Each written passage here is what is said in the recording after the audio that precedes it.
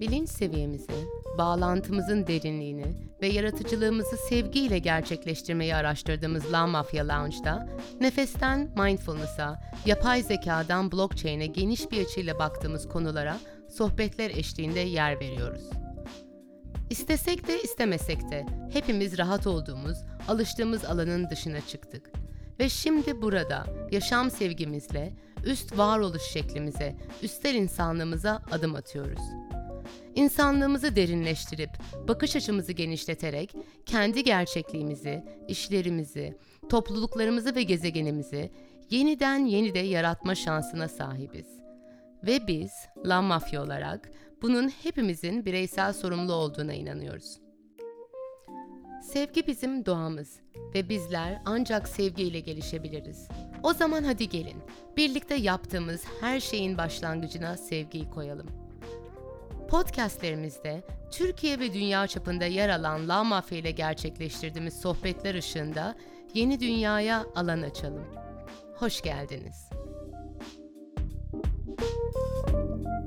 Merhaba, ben Eda Çarmıklı.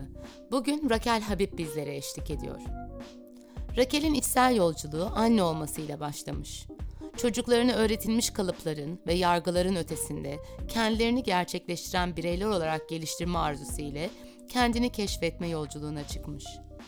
Kullandığı tekniklerle hem bireylere hem de kurumlara değer katan Rakel'in kullandığı en etkili aracı kelimeler. Öz şefkatle başlayan yolculuğu şiddetsiz iletişim metodlarıyla devam ediyor. Dönüştükçe dönüştürüyor. Rakel'i daha yakından tanımak için rakelhabib.com'a göz gezdirebilirsiniz. Rakel'cim merhaba, hoş geldin. Merhaba Eda'cığım, hoş bulduk. Çok teşekkür ederim bana vakit ayırdığın için. Biliyorum oldukça yoğun bir programa sahibiz, hepimiz gerçi. Evet, teşekkür ederim. Ben de çok mutluyum beraber olduğumuz için seninle. Çünkü beraber olup sohbet etmek her yerde çok keyifli. Ay canımsın benim. Evet, bizim şanslı tarafımız da oldu. Sevdiklerimizle beraber böyle beraber büyüyerek geçiyoruz yolculuğun içinden. Aynen öyle. Evet, birincisi çok tebrik ederim. Gerçekten bu dönemde herkese örnek olacak bir model olarak her gün alan açıyorsun insanlara. Ve elindeki araçları sunuyorsun. Çok çok özel bir şey bu yaptığın. Ve de büyük bir vakit hepimiz evimizdeyiz, çocuklarımızdayız. 2 tane oğlun var biliyorum. Onların yaşamın zaten yeteri kadar seni doldururken bir yandan da değer katmak üzere devamlı alan açıyorsun ve kendini geliştiriyorsun. Teşekkür ederim. Aynen. Yani aslında dediğin doğru, alan açıyorum. Çünkü sevdiğim bir şeyi paylaşıyorum. Bana iyi geleni paylaşıyorum. İlgilenenlerle. Çünkü şeyi seviyorum. Benim hayatımda işe yarayanları aktarmayı, paylaşmayı ve başkalarından da ilham almayı seviyorum. O yüzden aslında bu platformları açtım. Özellikle bu dönemlerde. Bu sebeple sağ olsun çocuklar da bu arada çok destekçi. Yani gerçekten vallahi Allah razı olsun. Eşim, çocuklar, evdeki herkes bu konuda bana çok destek oluyor. Onlar da sana anlayış sağlayarak onlar da dokunmuş oluyor böylece diğerlerine. Aynen öyle. Aynen öyle. O yüzden çok çok tebrikler. Aslında bu dediğine geri geleceğim. Çünkü senin geçen günkü konuşmanda da benim en çok ilgimi çeken oydu. Sende en çok ilgimi çeken konulardan biri o. Sen kendini iyileştiriyorsun insanlara dokunurken. Bu araçları sunarken ve geçen günkü meditasyonunda öyle bir egodan bahsettin ki hani bizlerin egosuna içimizdekine daldırırken kendi egonla da konuşuyordun. Kesinlikle. Aynen öyle. Tam da bu. Ben zaten bu yolculuğa böyle başladım Eda. Yani 18 sene önce, 19 sene önce ilk oğlum doğduğunda kendim için çıktım yolculuğa. Ve kendimi keşfederken yavaş kendime yolculuğa çıktığımda böyle işime yarayan bir şeyler bulmaya başladım. Son 5-6 sene önce de koçlukla tanışıp koçluk üzerinden sonra da eğitmenlik üzerinden bu araçları paylaşmaya başladım ve dediğin gibi her paylaştığım süreç, araç, yöntem kendimin içinden muhakkak geçmiş olduğu bir yöntem ve halen her günde geçtiğim yani bitmiş bir yolculuk değil bir kere. Öyle varılan bir istasyon da yok. uğranan istasyonlar var. O farkındalıkları topladığım, çantama attığım, sonra bazen çantadan düşüyor, kaybediyorum. Sonra tekrar o istasyona uğrayıp tekrar alıyorum onu çantaya. Böyle bir yolculuk. Yani bu gerçekten her gün, her saniye kendimle yaptığım çalışmaların birebir aynısını hem bireysel seansımda hem eğitimlerde hem de işte bu süreçte bu açtığım platformlarda, online'da paylaştıklarım aynen öyle. Senin de dediğin gibi. Ben onun içinden geçerek kendi egomla konuşuyordum o sırada. Her gün konuştuğum gibi bu arada. Yani her gün de konuşuyorum. Çünkü her an çıkıyor. Her yerden çıkıyor. Değil mi? Merhaba, yine mi sen geldin diye bir durum var yani. Ama güzel olan onu gözlemleyebilmek. Çünkü o her zaman her yerden çıkıyor ama çoğu insan çıkanın farkında değil. Onu kendi olarak nitelendiriyor. Senin gibi kendine niyet etmiş insanlar bu araçlara sahip olduğunda bence ah bak bak yine senin de dediğin gibi ah Evet. egom ah yine mi geldin sen? Yine mi oradan beni gıdıklıyorsun? Aynen, aynen öyle. Onu da ben bir öğretmenimden öğrendim. Yani gerçekten onu böyle Eckhart Tolle de zaten söyler, bilirsin. Her yerden çıkıyor. Onu gülerek karşılamak, onu gülerek, "Aa hoş geldin, yine mi sen geldin?" En rahatlatan, onunla didişmemek falan en kolay yöntem aslında karşılamak için. Ama bu arada her anda fark etmiyoruz. Çünkü gerçekten egonun bin bir yüzü var. Yani bin bir benliğimiz var. Her benim diye başladığım cümle aslında ego ile özdeştiğim cümle. Ego ile özdeşleştiğim halim. Bu arada şöyle de bir parantez açmak istiyorum. Çok da sağlıklı bir tarafı ve bize hizmet eden bir tarafı da var. Yani burada kesinlikle ego işimize yaramaz ve bize her zaman zarar veren bir şey olarak, olgu olarak konuşmuyorum. Tam tersi çok hizmet ettiği yerler de var. Ancak bu egoya ne kadar tutunuyorum, o düşünceye, o bu benim dediğim algıya, düşünceye, şartlanmaya, modifikasyona, artık herkes başka bir cümle kullanıyor bunun için. Her biri olur yani bu cümlelerin, kelimelerin. Bunlara ne kadar tutunuyorum bu süreçte? Bu çok kıymetli. Bunu gözlemlemek çok kıymetli. Sen biraz önce dediğin şey. Çünkü gözlemlediğin zaman fark ediyorsun senle onun arasında bir ayrım olduğunu. O senin bir yetiştirilme halin, bir şartlanman, bir öğrendiğin bir versiyon, sana hizmet eden bir alışkanlık biçimi, bir oluş hali, bir benlik, bir maske.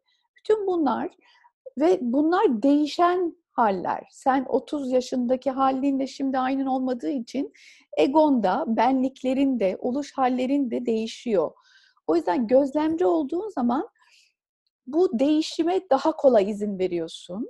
Ama ben buyum, hayır buyum, bu olmalıyım, bunu bırakamam dediğin zaman işte o benliğin her neyse, o benliğinin getirdiği alışkanlık, işte patern deniyor şimdi o sürekli tekrar eden, farkında olmadan inanç, evet kalıplarımız, bizi yöneten inanç kalıplarımız orada işte onları tutundukça o zaman onları bırakamıyoruz. Ki bu da çok normal. Öyle çok kolay değil senelerdir olan kalıplarımızı bırakmak. O yüzden en büyük ilaç şefkat.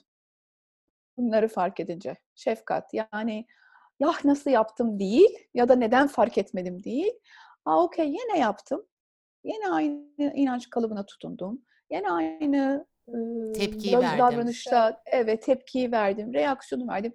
Okey, şimdi ve burada, şimdi ve burada tekrardan şu anın içinde neyi farklı yapabilirim? Yani o soruyu sormak. Çünkü ben ona tutunmayı şu an seçmişim ama bir an sonra yeni bir anda, yeni bir şimdi ve burada da onu bırakabilirim. Tekrar gözden geçirebilirsin, evet. Bir de en Evet. önemlisi diyelim ki tepkisel yaklaştık bir şeye. Çünkü ego çok tepkisel.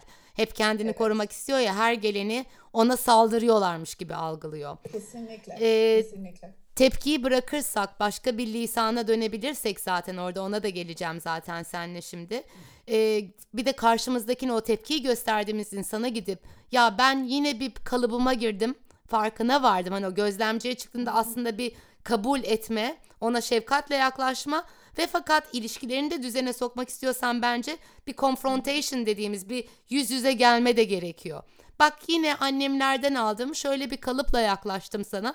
Özür dilerim, onu gözlemledim diyebilmek de bana çok yüce bir şey geliyor. O işte evet, tekrar ediyorsun, giriyorsun belki kalıba ama kalıptan çıkıp farkına vardığın anda etrafına da bunu bir şekilde yansıtman gerektiğini düşünüyorum. Sırf kendine kalmaması Kes lazım. Kesinlikle. Zaten, kendinle olan ilişkinde önce kendinle o çalışmayı yapıp, o farkındalığı yapıp, kendi içsel diyaloğunu yaptıktan sonra, içsel temizlik diyorum ben ona, kendinle,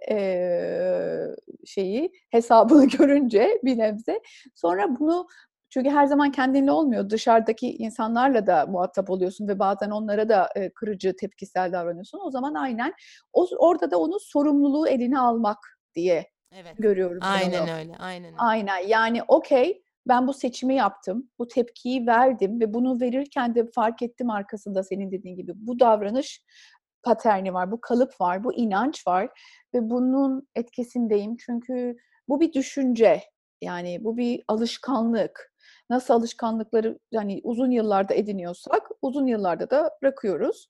O yüzden o farkındalıkla, işte, tam da orada benim kullandığım non-violence communication, şiddetsiz iletişimin çok büyük bir desteği oluyor. Çünkü orada ifade ederken kendini, karşının anlayabileceği şekilde ifade etmek çok önemli. Kendine sahip çıkmak derken şöyle şöyle oldu, tam bir gözlem dili, yani, yorum ve yargı katmadan, eleştirisel bir, lisan kullanmadan gözlem dili, ne oldu, ne yaptım ve ne zaman yaptım? Yani tam bir kameranın çektiği gibi, nasıl kamera çekerken yorum katamaz, o şekilde anlatmak ve ondan sonra bu olay bende böyle bir duygu yarattı.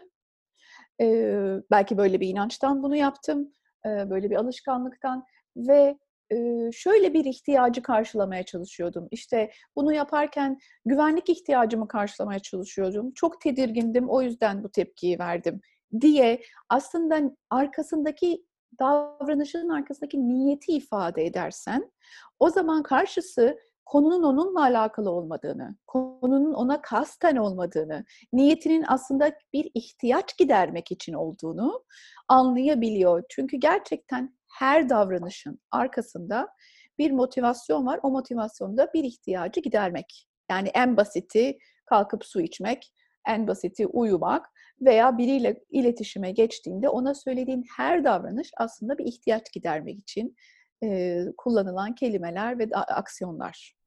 Özellikle şu anda hani evimizde daha yoğun olduğumuz ve bir şekilde yaşamımızdaki en yakın insanlarla daha çok diyalogda olduğumuz bu dönemde sanırım şiddetsiz iletişim, önce kendinin içindekileri yargılayan sesi dinleyip kendine o şefkati gösterip bir de aynı şekilde karşındakilere göstermek en zaruri ihtiyaç olduğunu düşünüyorum. Yoksa önümüzde kaç hafta daha var bilemiyorum. Yani bu süreci de kendine keyifli geçirebilmenin, hani bayağı bencil bir yerden geliyorum. Belki insanlar daha çok teşvik olurlar o anlamda. Çünkü kendisini korumak istiyor. Her ego kendini korumak istiyor ya. O sevgili egolarına belki de bir küçük seslenmemiz lazım. Kendini korumak istiyorsan şu anda lisanına, sözlerine, nereden çıktığına biraz daha özen göstermen gereken bir süreçtesin gibi düşünüyorum. Kesinlikle, kesinlikle %100 katılıyorum. Bence zaten lisana her an özen göstermeliyiz. Çünkü kelimelerin çok büyük bir gücü var. Yaratım gücü var, titreşimi var, ya, ben şahsen her şeyin bir enerjisi olduğuna inanıyorum. Yani bir maddenin de bir enerjisi var, bir titreşim, bir frekans. Kelime, duygu, düşünce her şey bir frekans, bir titreşim. Dolayısıyla o gidiyor karşıya ve bir etki yaratıyor. Bunu nasıl ifade ettiğimiz çok kıymetli özellikle bu dönem ve biraz önce şunu dedin, kendileri için yaparlarsa belki daha iyi olur. O yüzden motive olurlar. İşte aynen zaten ihtiyaç o. Kendi ihtiyacını fark ettiğinde ve ona sahip çıktığında zaten karşının da ihtiyacına sahip çıkmasına saygı duyuyorsun. Çünkü herkesin ihtiyacı karşılandığı zaman daha huzurlu, mutlu oluyoruz. Çünkü kimsenin ihtiyacı birbirinden daha önemli değil aslında. Yani anne ve çocuk karşılıklı geldiği zaman bir evde çocuğun ihtiyacı belki odada biraz yalnız kalmak ya da ödevlerini yaparken kendi zaman dilimini çizmek olabilir. Orada biraz hani otonomi kazanmak istiyor olabilir ihtiyacı. Anne de düzeni korumak istiyor olabilir. İki ihtiyaç da çok kıymetli.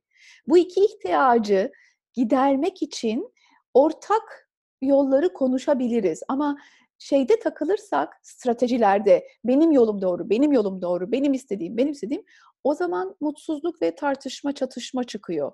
Ama ihtiyaçları konuşursak, stratejileri değil, yöntemleri değil de hani benim yöntemimde takılalım, seninkinde takılalım değil de hangi ihtiyaçta buluşacağımızı, iki ihtiyacı nasıl karşılayacağımızı konuştuğumuzda o zaman iletişim açık oluyor. Bu şekilde biraz daha çatışmalar uzlaşmaya dönebiliyor. Evet, bazen internette takılabiliyor şu anda olduğu gibi ama şu anda geri geldin. Evet, aynen. Evet, artık o dönemdeyiz. Hepimiz Zoom'da yaşamaya adım adım alıştık gibi geliyor bana. Aynen, aynen, aynen. Ben şimdi birden merak ettim. Acaba başka bir hatta mı geçseydim diye ama. Yok, zaten gayet güzel gidiyoruz. Hani bir 10 dakikamız daha var. O yüzden sorun yok. Süper. Okey. Okey. Geçen günkü şeyinde de bizde yaptığın etkinlikte de yazan bir kavram vardı. Benim de çok merak ettiğim ve üzerine çıkabilir miyiz diye gerçekten araştırdığım bir kavram. Dualite, paradoks.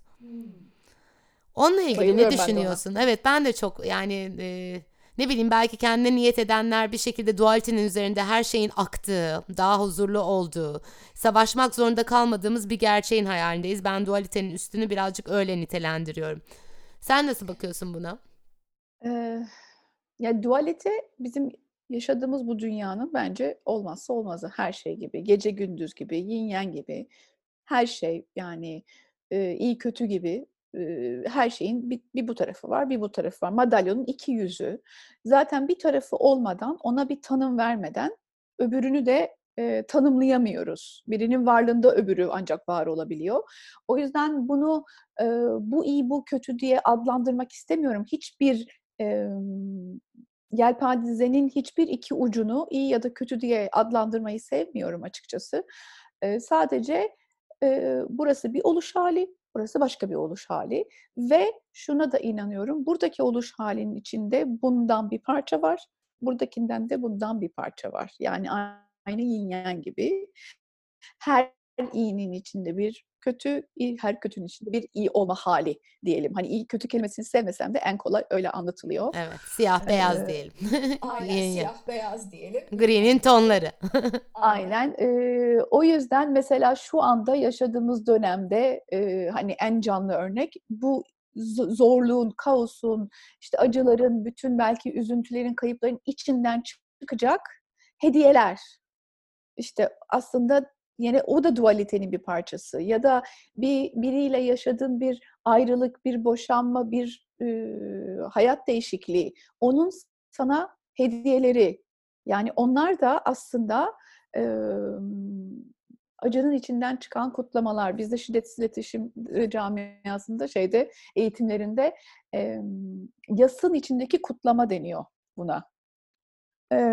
Benim çok hoşuma gitmişti. Evet, yani yas tabii kötü anlamda yas değil ama bir kayıp, her şey, hani kayıp olan her şey Ve yas kendinden olabilir. vazgeçtiğin her şey bir kayıp aslında. Egonun küçük Aynen parçaları öyle. da dahil olmak üzere. Aynen öyle. İşte nasıl bak bütün bu konular birbirine böyle tık tık tık bağlandığı zaman Bayılıyorum bayılıyorum ben ben bu bu uyuma ve harmoniye. Çok güzel bir şey. Çünkü bana göre her şey birbiriyle, her şey aynı şeyden bahsediyor ve her şey birbiriyle uyumlu. O yüzden o şey çok kıymetli işte o bir çocuk için oyuncağını kaybetmek için yas tutabilir. Hani o onun için en kıymetli. Bir yetişkin için bir arkadaşlığıyla olan ilişkisini kaybetmek bir yas olabilir ya da gerçekten büyük bir kayıp bir yas olabilir ama onun içinden muhakkak bir şey çıkacaktır. Ona da inanıyorum. Ben bu şekilde bakıyorum. Yani hep yelpazenin iki ucu tahterevalli diye de görüyorum. Bir tarafa doğru bazen hayatta eğiliyoruz. Sonra hiçbir zaman tek bir tarafta kalamam. Sonra öbür tarafa doğru eğiliyorum. Burada da her zaman kalamam. Dengede de her an kalamam.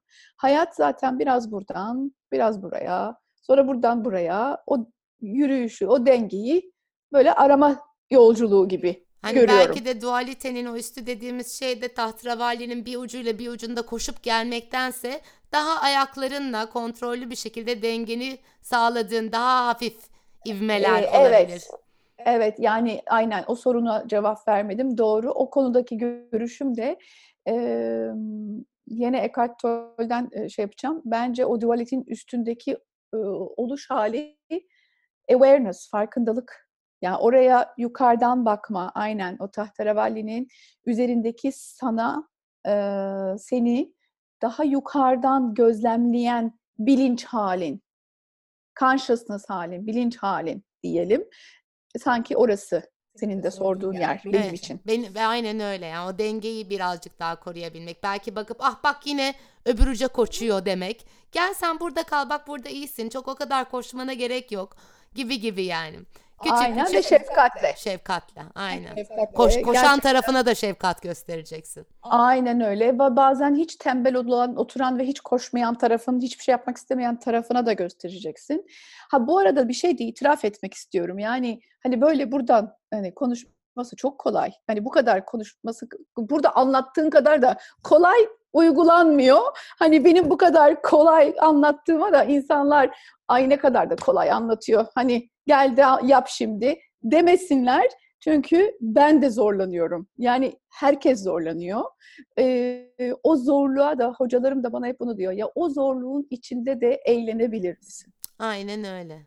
Aynen öyle. Yani benim aslında bu sohbetleri başlatmamızdaki en büyük sebep de o. Hani sizler bir şekilde eğitmen ya da sözlendiren kişiler olarak genelde çıktınız ve çıkıyorsunuz ya toplumun karşısına. Genelde insanlar bunlar olmuş. Hani bu araçlardan bahsediyorsa yapıyordur. Halbuki hepimiz olma yolculuğunda varlıklarız. Araçlar çantamızda. Mümkün olduğu kadar kullanmaya özen gösteriyoruz. Ama biz de hala et kemik yaşayan varlıklarız. Onu birazcık Aynen hissettirmek. öyle. Kesinlikle yani böyle kessen yine kalıyoruz. Hatta şöyle söyleyeyim, bazı bir şey hastalıktırdı bu. Bu kişisel gelişim yolculuğunda kendiyle çalışanlar daha çok kendini suçlarlar. Bak o kadar da eğitim aldım, halen beceremiyorum diye böyle kendini de daha da böyle ve insanların da seni daha çok bu kadar eğitime gittin, eğitim de veriyorsun, bunu da mı yaptın yani? Diye de yargılamaları çok daha kolay oluyor açıkçası. O yüzden inan ki yani bu bence bu birazcık evrim yani şey gibi bilinç seviyemiz her yaşta nasıl büyüyor? Aynı şekilde yani olgunlaşıyoruz ve bu yolculukta da olgunlaşıyoruz. Ama çocukken hata yapıyorsun, büyüyünce yapmıyor musun? Tabii ki yapıyorsun, akıllanıyorsun, bir sürü tecrüben oluyor ama hâlen 60 yaşındaki insanlar da hata yapıyor. O yüzden bu da böyle. Yani bunu ben farklı, mesela duygusal boyutta olgunlaşıyorsun bir süre. Sonra fiziksel olarak olgunlaşıyorsun. Ruhsal olarak olgunlaşıyorsun. Zihinsel olarak olgunlaşıyorsun. Her boyutta, yani bunlar eğer yaşam boyutlarımızsa her bir boyutta farklı bir dönemde farklı bir olgunluğa geliyorsun. Zaten bu yolculuk da hani insanın evrimleşmesi de her bu hallerini büyütmesi gibi görüyorum ben. Bazıları duygularıyla daha çok mücadele ediyor. Bazıları fiziksel sorunlarıyla daha çok mücadele ediyor. Bazıları daha çok spiritüel alanda, bazıları her alanda çalışıyor. Eee, Farklı farklı. Hepimizin burada var olma bence amacı, niyeti, yolculuğu farklı. Evet ama ben en zaruri şey olarak da değişime açık olmayı görüyorum. Belki de şu içinden geçtiğimiz dönem de onu gösteriyor. Kimi zaman belli bir öğretiyi alıyorsun ve bu tamam budur diyorsun ve orada kalmaya niyet edersen çok derinleşemeyebiliyorsun. Yani hani yeni gelenlere, yeni fikirlere, kendine yeni bakış açılarına ya da dediğin gibi sen hani bunu sık sık örnek veriyorum ama çok hoşuma giden bir bilgi. Yani her 7 yılda bir bütün hücrelerin yenileniyorsa senin yaşama bakış açın, yargıların da yenileniyor. Ama halbuki sen o yeniliğe alan tanımazsan ne yazık ki kendinle savaşa başlıyorsun. Çünkü bedenin artık yepyeni, zihnin seni eski kalıplarında tutmak için emek gösteriyor. Bir çelişki oluşmaya başlıyor belki de. Kesinlikle. İşte orada aslında, ego diyeceğim ama ne olur ego yani sevdiğimiz bir şey. Yani kötü anlamda ego değil. Araç olan O ego diyelim. Aynen, araç olan ego, böyle oraya tutunmaya çalışıyor. Çünkü eski, o bildiği yer, bilinmeze gitmek istemiyor. O eski kalıplara tutunmak istiyor. İşte orada farkındalık çalışmaları, aynen dediğin gibi eskiyi bırakalım ama hizmet etmeyen eskiyi bırakalım ve hizmet eden bir yeniye alan açalım. Yani, sadece her şeyin eskidiği zaman her şeyi bırakmaktan da bahsetmiyoruz tabii ki Ya ama ama birazcık değişime açık hizmete de olmak. birazcık açalım mı? Mesela ne bileyim ben, bir babasın, çok tepkisel yaklaşan bir babasın. Çocuklarını korkutmuşsun ve korkutmuş olman sana sözde saygı gösteriyorlar diye sana hizmet ediyor gibi hissediyorsun. Yani hizmet ediyor kavramını da belki de yukarıdan Doğru gözlemlemen lazım. söylüyorsun. Doğru söylüyorsun. Tabii benim çok, sık kullandığım ama, kendi anlamımla kullandığım için orada evet, teşekkür ederim o uyarın için. Doğru, kimine göre hizmet eden bir şey aslında, o anda hizmet etmiyor olabilir. O tabii, o da bir farkındalık çalışması. Yani orayı da, örnek bazında konuşmak gerekecek. Senin bu dediğin örnekte kesinlikle haklısın. O hizmet etmeyen bir davranıştır. O kişinin kendiyle olan farkındalığı, Halbuki o andaki gerekiyor orada. ihtiyacını aslında hizmet ediyor. Saygı görmek, ürkülmek, bir şekilde hani kontrol edebilmek istiyor ve o isteğine, o hissine hizmet ediyor.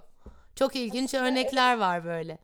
Evet, aslında saygıda o saygıyı da belki de, kendi bildiği, alışkanlığı, öğrenme biçimi, baba çocuk ilişkisi öyle öğretildi ona, böyle olmalı, işte eski sistem bu, böyle olduğu için bu böyle devam etmeli diye bir inancı oluyor. Oraya tutunuyor ve tek bildiği yöntem bu olduğu için yoksa belki o da başka bir yöntem bilse farklı Kesinlikle aynı davranacak. fikirdeyim. Kesinlikle. Aynen. Yani, o yüzden, hani, anne babalarımız ya da bizler anne babaysak, hiçbir zaman çocuklarımızı ya da etrafımıza zarar vermek için hiçbir şey yapmıyoruz. Gerçekten o an en iyi bildiğimiz yöntem o olduğu için onu yapıyoruz. Onu da söylemek isterim çünkü ben çok geçtim o vicdan azaplarından. "Aman Allah'ım, ben bunu nasıl yapmışım çocuğuma?" diye o farkındalık çalışmalarıyla. Ama öyle değil aslında. Yani, orada o gün en iyi bildiğim şey oydu. Kendime o şefkati verebilir miyim? Ve şimdi bu farkındalığa geldiysem bu ihtiyacımı gidermek için nasıl başka bir araç kullanabilirim ki? Ne yapabilirim ki? Çocuğumla ilişkimi koruyarak. Çünkü artık benim en kıymet verdiğim yer insanlarla olan ilişkimdeki o bağlantıyı korumak. Çünkü bağlantı kopunca ilişki de bitiyor. Bağlantı olduğu sürece ilişki var. O yüzden onu korumaya niyet ediyorum ve o şekilde, önceliğim, ilk ihtiyacım bağlantı benim. Şefkatli bağlantı. Evet ve de onun için de yeteri kadar alan açıyorsun. Devamlı şükürler olsun. Am, İnşallah, inşallah, inşallah diyeyim, bilmiyorum. yapıyorsun tatlım. Ben bir parçasıyım. O yüzden net biliyorum yani. Teşekkür ederim, teşekkür ederim. Ve orada da zaten hani hizmet edip hizmet etmeyeni ayırt edebilmek için de ben oldum değil, daha öğrenecek çok şeyimiz var. Aslında şu anda da içinden geçtiğimiz dönemin bize gösterdiği de hiçbir şey bilmediğimiz.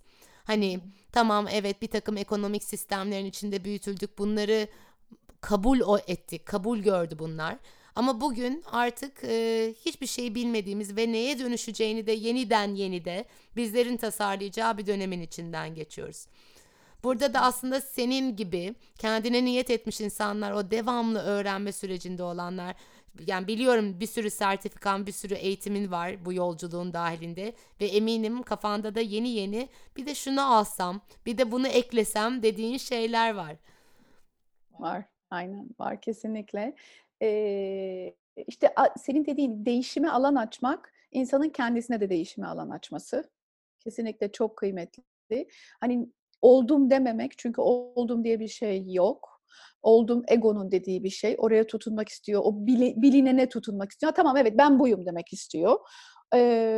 Ve dediğim gibi, yani, aynen, okay, her gün bugün buradan ne öğrenebilirim? Her gün her ilişkimde, her ters giden şeyde "Ne oldu? Bugün bu olayın bana öğretisi ne?" diyebilmek. Yani ille bir eğitime gitmeye gerek yok bu arada. Hayat bir eğitim zaten. Şu anda da olduğu gibi. Çok güzel eğitiliyoruz. Yepyeni bir alana girdik. Herkes konfor alanında. Yani herkes en konforlu yeri evinde ve konfor alanından çıktı aslında. O yüzden çok yeni bir şey deneyimliyoruz. Yeniye alan açmak zorunda kaldık zaten. O yüzden hep beraber yeniyi keşfediyoruz ve yeni bilinmez. O yüzden insanlar genelde mecbur kalmadıkça bazen yeniye adım atmakta zorlanıyorlar. Hele bu kişisel farkındalıklarla kendine o aynaya bakmak, o şeyi kendine batırmak, iğneyi kendine batırmak, bunlar çok daha can acıtan şeyler. Bununla beraber bunlar gerçekten çok büyük hediyeleriyle geliyor. Benim hayatımda öyle geldi. Allah'a şükür ki inşallah da ben o iğneleri batırmaya devam edip aynalara bakmaya devam edeceğim diye niyet ediyorum. Tanrı veya hayat bana bunu sunduğu sürece. Bir de şunu söyleyelim istersen, yavaş yavaş kapatacağız ama benim annemin de, ben böyle defalarca gidip kendimle çalıştığımda, sessizliğe gittiğimde falan, kızım yeter artık, uğraşmayın kendinizle, yoruluyorsunuz diyordu. Evet, ilk uğraşmaya başladığın aşamalar çok yorucu, çünkü kalıpların, yargıların, bazı tepkilerin annenden mi babandan mı, nereden öğretilmiş geliyor, onlarla yüzleşmek ve dediğin gibi gözlemciye çıkıp yine bak o devreye girdi deyip onları sıyırmak ve ayırmak çok yorucu ve meşakkatli bir dönem. Ama ondan sonra gelen her çalışma, diyorsun ya bugün de batırıyorum iğneleri, artık ilk batan iğneler kadar acımıyor. Belki öyle bir ümit vermeliyiz insanlara, çünkü ben kendi yaşamımda öyle görüyorum.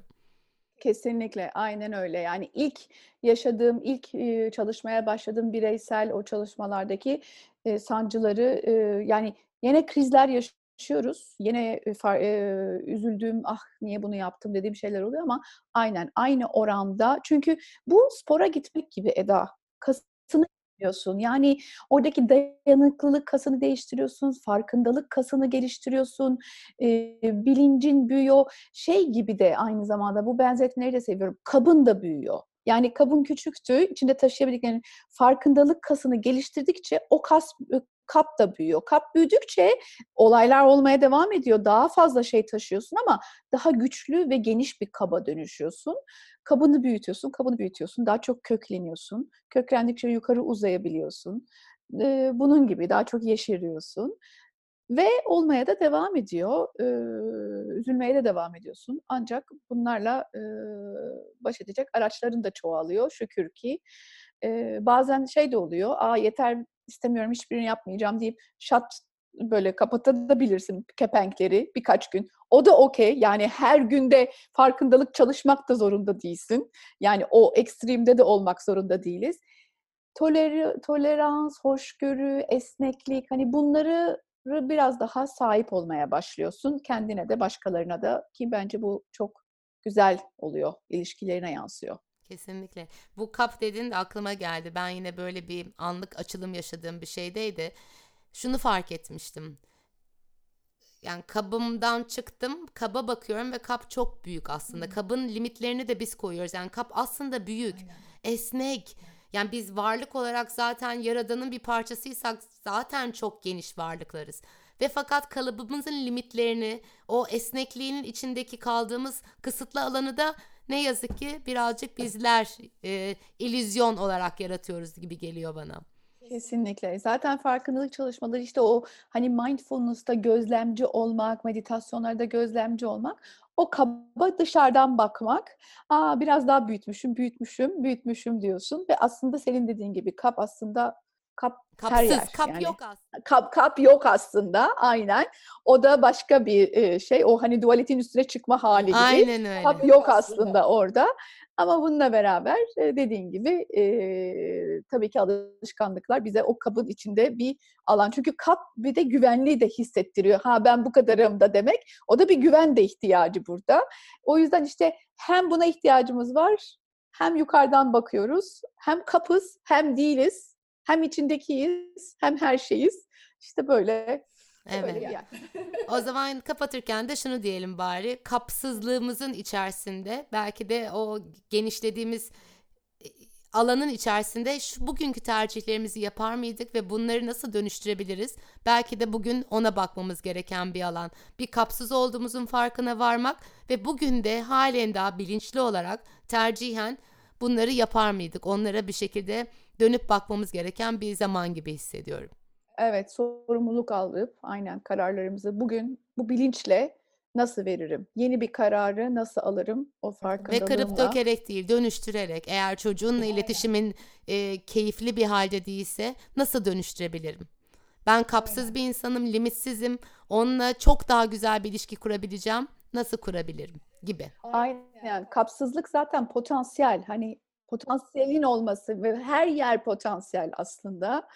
Sadece o potansiyele nasıl, ulaşacağım, bunu nasıl hayata geçireceğim? Çok güzel bir bitirişti. Çok umut dolu bir bitiriş oldu. Aynen öyle. O zaman hepimizin potansiyelimizin maksimumuna yol alma yolculuğumuz devam etsin. Senle de bu yolculukta Aynen. yollarım kesiştiği için gerçekten çok mutluyum. Ben de çok mutluyum. Kesinlikle senle, küçük oğlum vasıtasıyla, hani, daha da böyle yakınlaşıp, bu son zamanlarda tanışıp olup yollarımızın daha çok kesişmesine şükran duyuyorum. Birlikte olmaya, Love Mafya'da, Jointy'de ya da sizlerle böyle ortamları paylaşmayı çok seviyorum. İyi ki varsınız. İyi ki böyle bir platform açıyorsun, insanları birbirine connect ediyorsun, bağlıyorsun. Çok, muhteşem bir şey yapıyorsunuz. Teşekkürler. Bu arada şunu da eklemek istiyorum, çok küçücük. Aslında hepimiz olduğumuz gibi tam ve mükemmeliz. Bunu da hep hatırlamak istiyorum. Çünkü bu kişisel gelişimler, farkındalıklar bir şey eksik olduğu için yaptığımız bir yolculuk değil. Onu Daha da daha da fazla olabilmek için yaptıklarımız. eee, aslında tam ve bütün olduğumuzu hatırlamak için. Tam ve bütün olduğumuz hâlimizle bağlantıya geçmek için. Çünkü öyleyim, ancak orayı unuttum. Öyle değilmişim gibi büyüdüm ve bu dünyada şartlandım.